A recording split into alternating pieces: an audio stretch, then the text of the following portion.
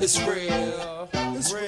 You know the deal. You know the deal. Come on. Hey, it's Shantae. And I'm Natalie. And welcome to What's the Deal, a podcast powered by the Norfus Firm.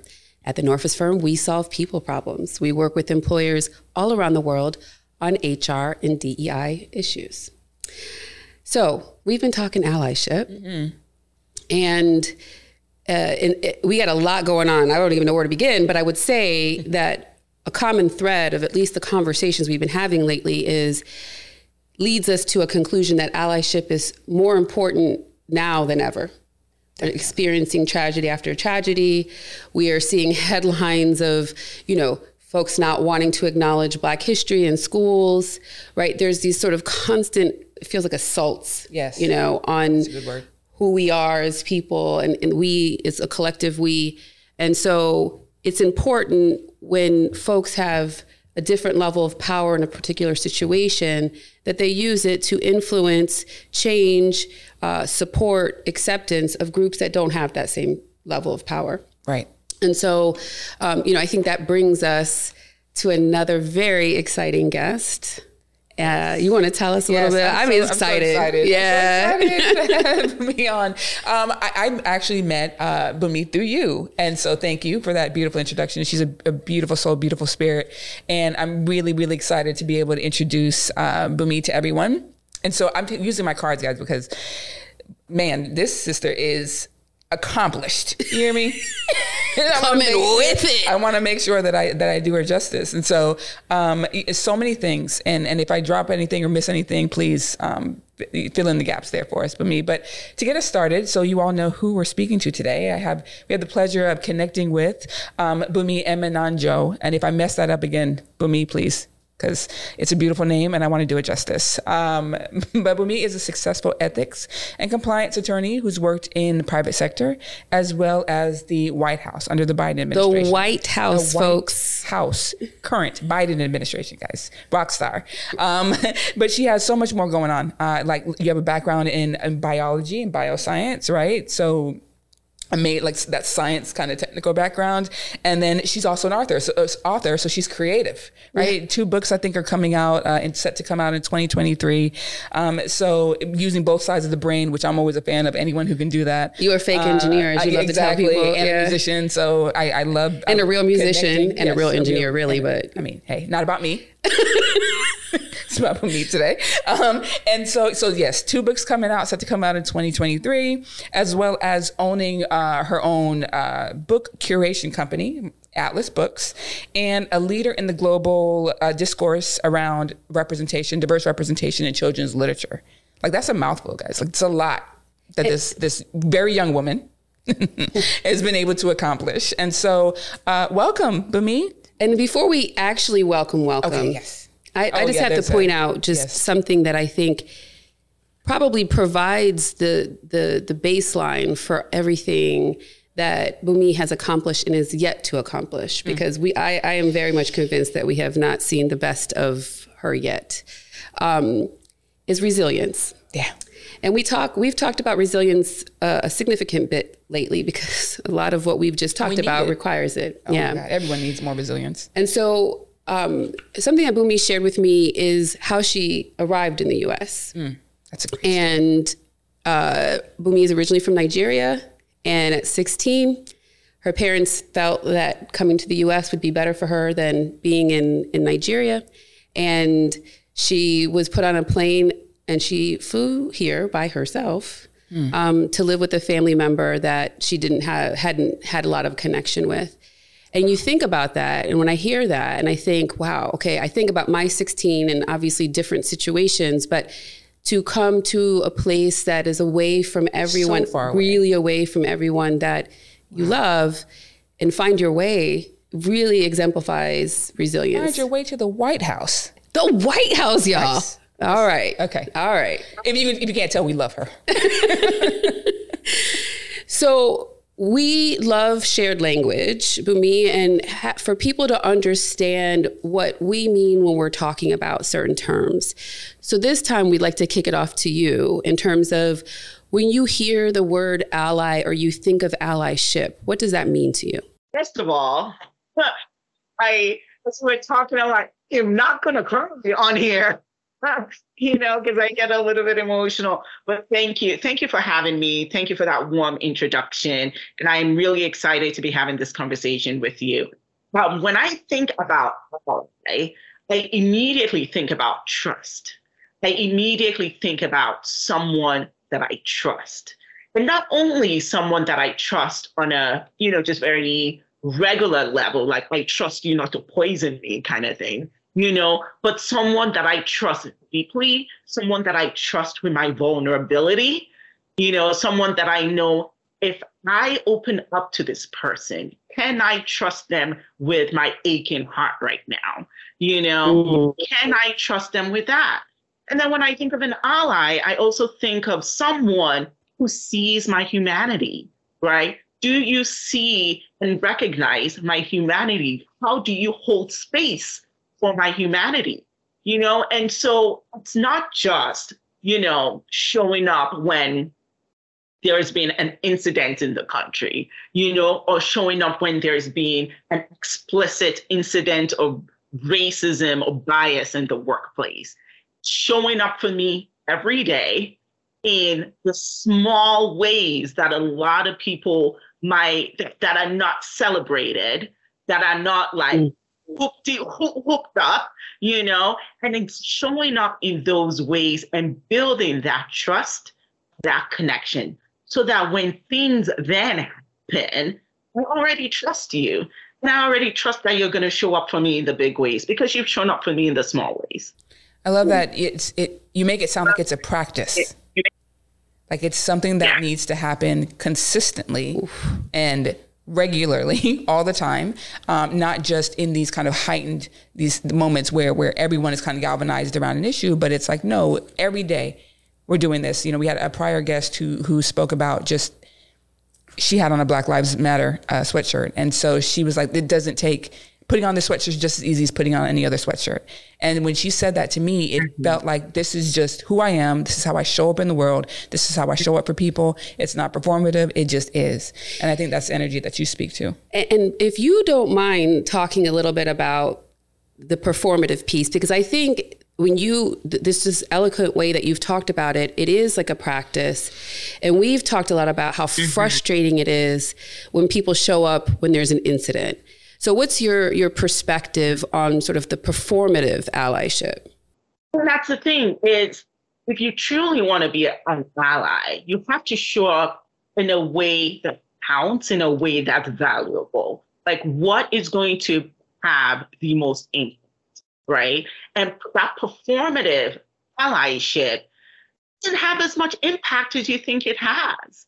Because the performative allyship almost feels like it's more about the ally than the people being oppressed, And so it is, right? And so if you're an ally, it boils down to something you and I talk about, Natalie, which is what is your intention? What is your ultimate objective? And if your ultimate objective is to impact change, if your ultimate intention is to actually make a difference and impact and create change that will move the country forward, right, in a way that creates equity for the oppressed and the marginalized, that's truly your objective, and that's truly the impact you want to have. Formative allyship doesn't really get you there. It doesn't, right? In the everyday. So then when you actually get to a point when you can actually make an impact, your actions go a lot further. And right? I think it's that piece of what you talked about earlier around trust. Mm-hmm. If I'm only seeing you put out something, a misused MLK quote on MLK Day, or I'm only seeing you speak about injustice when really big issues are out there, and I'm only seeing you post about it, right? And it's not that you're doing anything between. I can't trust that. And I think that goes to what you were talking about earlier when you're talking about building that trust is it comes from the mundane. Mm-hmm. It comes from the everyday, because then it becomes like, oh, I know that Bunmi's going to show up because on a random Tuesday, she'll message me and say, hey, you've been on my heart. Like, is everything okay? And the same with me, with her, where it's like, it's a constant of, I'm thinking about your humanity, to use your term. And so the performative piece is frustrating because you're like, we didn't ask for that. Well, you know, it brings up, it's the ship part of it. It's a relationship. Like, you know, allyship it's not just this one directional, or, you know, it's a dance. It's a conversation. It's a connection. It's a relationship like any other relationship, and relationships take work, and you have to put in the work. Right. And otherwise they don't work. So that's what So you know, when I think about this allyship, and I think about, okay, you know, you and I always talk about, yeah, we can have all these conversations, but if there are not practical tips attached to it, then what are we even doing, right? So, for example, Ramadan. Ramadan comes around every year. Every year. You can pull up a calendar in Google and know what month it is, right? Or what span of the number of days and what the period is, because it does shift every year. If your team has been working really hard towards the launch of a product or a service, you know, and they've been working on it for 2 years, and you're going to have this big celebration to celebrate the team's success, right? And you have a couple of people who are Muslims on your team. How about you don't put it during the Ramadan months? You know what I mean? It's something like just seeing this person's humanity and just thinking about that. Okay, we're going to celebrate. We're launching. Whoop, whoop. We're going to have the celebration, and you put it right smack in the middle of Ramadan. Guess what? Because most people, and I have, you know, as you know, most of my family is Muslim. You know, one of my best friends is Muslim. Most people are not going to say anything. They're not going to say, oh, it's Ramadan. They're just going to show up the celebration and going to say hi to everyone, and then they're not going to eat anything, you know? And so are you really celebrating everyone on the team? No, you're not. And so that's just one example. And so if you're in that room or the planning committee, this is an example of where you don't even have to be on the leadership team to effect change.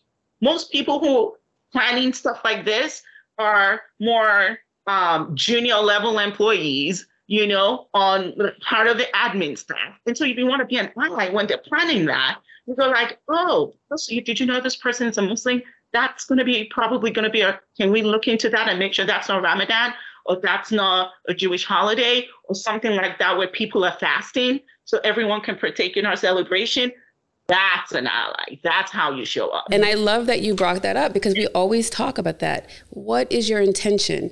Why are you doing it? Right? When I think about, when we just, again, going back to the piece around performative allyship, when you take out your phone, your smartphone, and you're Googling MLK quotes, and then you find one that you think is really great, and you're like, oh, I'm going to post this. What is your intention? You feel some sort of way about them MLK quotes. I do, because they're often used out of context. And it's like, what's happening, folks?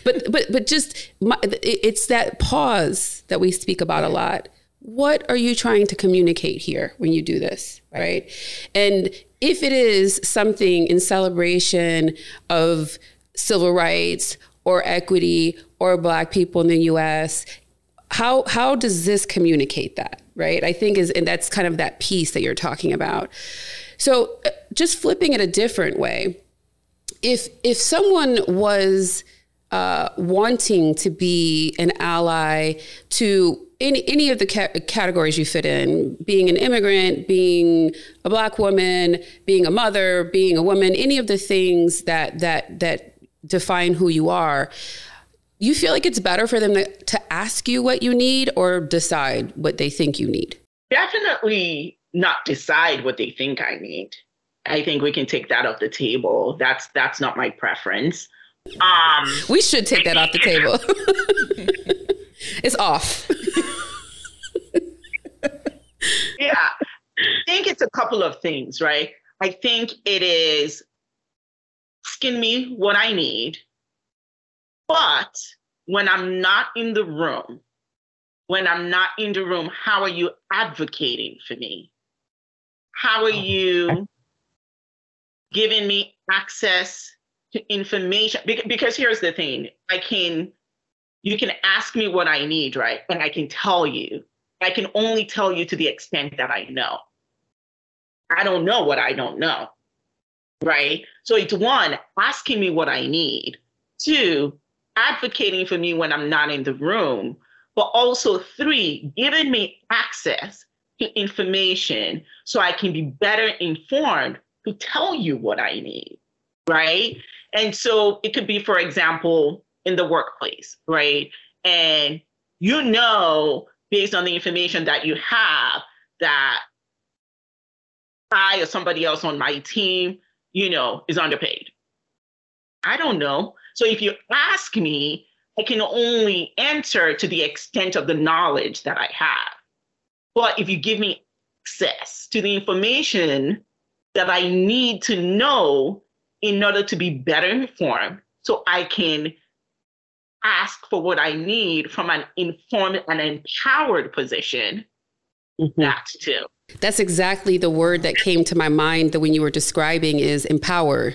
Like, I think this is sort of what we're getting at is like, don't baby us. Don't take away my agency. Don't take away, yes. Don't give me some agency here. And again, I think that's where, again, just to use our relationship, where we've succeeded, where it's like, hey, I know some stuff you don't know, sis. So here, look, let me give this to you, and the same thing back and forth. But this also gets at that concept that we've been speaking about a lot lately, that there's a room and there's a room. And a lot of times, we talk to people of color who are in positions like in their companies that they're in a leadership role, but they often feel like they're not in the actual room, right? By title, they're in a room, but then there's a whole nother room where all these different discussions happen, I think, which gets at your point of, if you're an ally and you're in a position of power that I'm not, share some of it with me, right? And I think that the thing that sometimes thwarts that or discourages that is that people look at power as a finite thing. Right. And I talk about this a lot. Like, a lot of folks, especially folks that are in positions to be allies, look at like power as a pie. And if I give you a piece of my pie, then I'm less powerful. And from my perspective, power is infinite, right? There is an infinite amount of power in this world. So I actually think if I'm sharing my power with you, I become more powerful because there's we've elevated the energy and the sort of the power vibe. And I think that's such a huge component of this allyship is it's not typically going to be to your detriment to share your power with disenfranchised, underrepresented, marginalized groups. Right. Exactly. I think they look at it keeping it at like an arm's length type of issue. I'll help you so long as I'm not really fully impacted or I don't have any sort of ramifications for this effort or this work that I'm doing. It's like I'll do it to a certain extent. And is that really, that's not really allyship. Allyship, you got to be all in. You got to jump in with both feet. Yeah. And it's also, when you're keeping people at arm's length like that, you don't know what rooms they are in.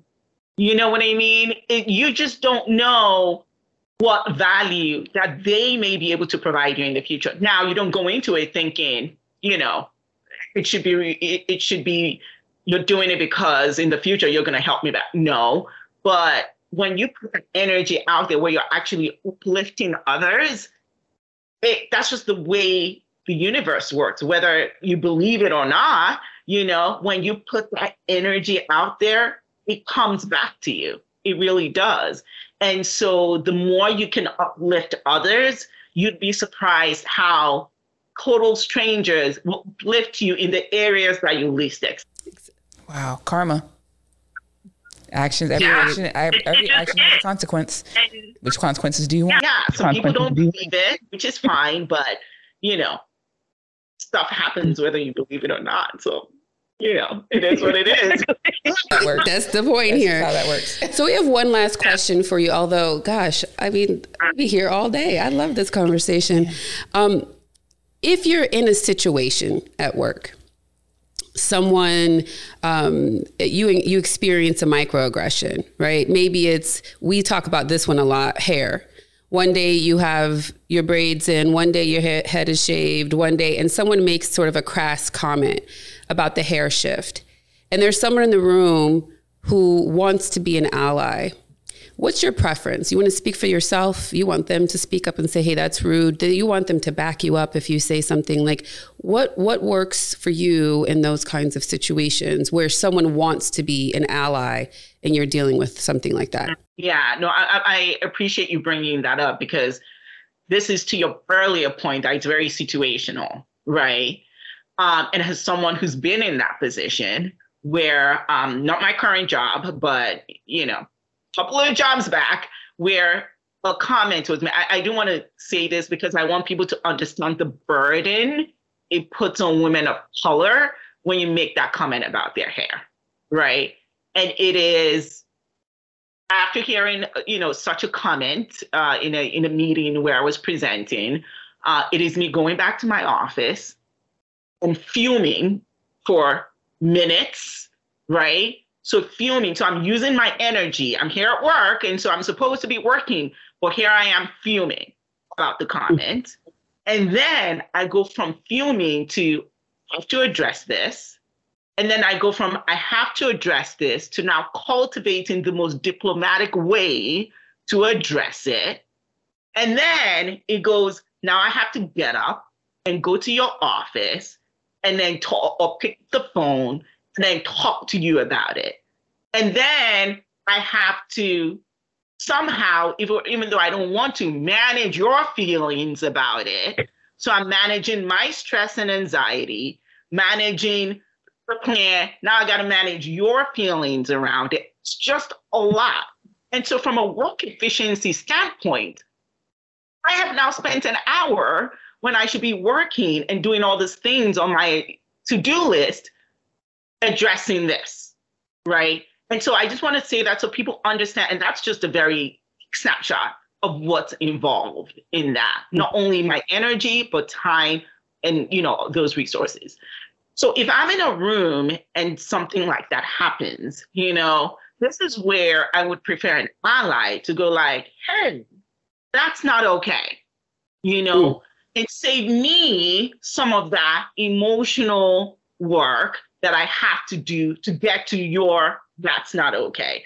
Because the thing is, different people, depending on their personalities, are going to react in different ways. Some people may end up not even saying anything at all, and it's just another microaggression, another razor cut, in this thing that we call microaggressions. And so I would prefer an ally just immediately nip it in the bud, so I don't go that spiral that inevitably would happen, and just say, no, that's not okay.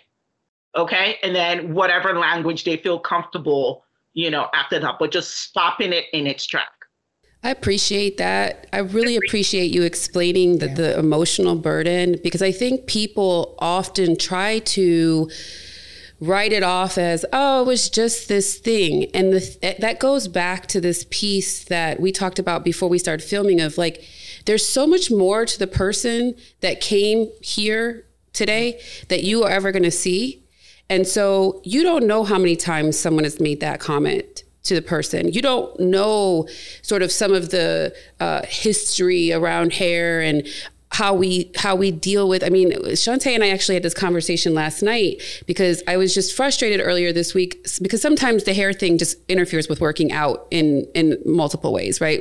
And it's like, it's that piece of like, you saying something about my hair, you don't even know what you're triggering because I had to decide, was I going to work out really hard and sweat everything out and have to figure out a whole new hairstyle, which is very time consuming? Or am I not doing myself justice because I'm prioritizing my hair not being messed up? It's a thing already, right? And let's be clear, we love our hair. So this is not because we don't love our hair is beautiful. It's just that there's a whole process in it. And a lot of us also have had to deal with what's appropriate or professional at work. Now, thankfully, a lot of us don't even care. We go how we want to go, but that's also a thing. So it's like this idea of, it's usually never the small thing that you think is so small. It's usually hitting a point where it's like people have been hitting that same point for so long. And it does cause some spiraling because you're like, are we really still here? Are we really still dealing with this? So really appreciate that. I hate to say goodbye. So here's what we're going to do.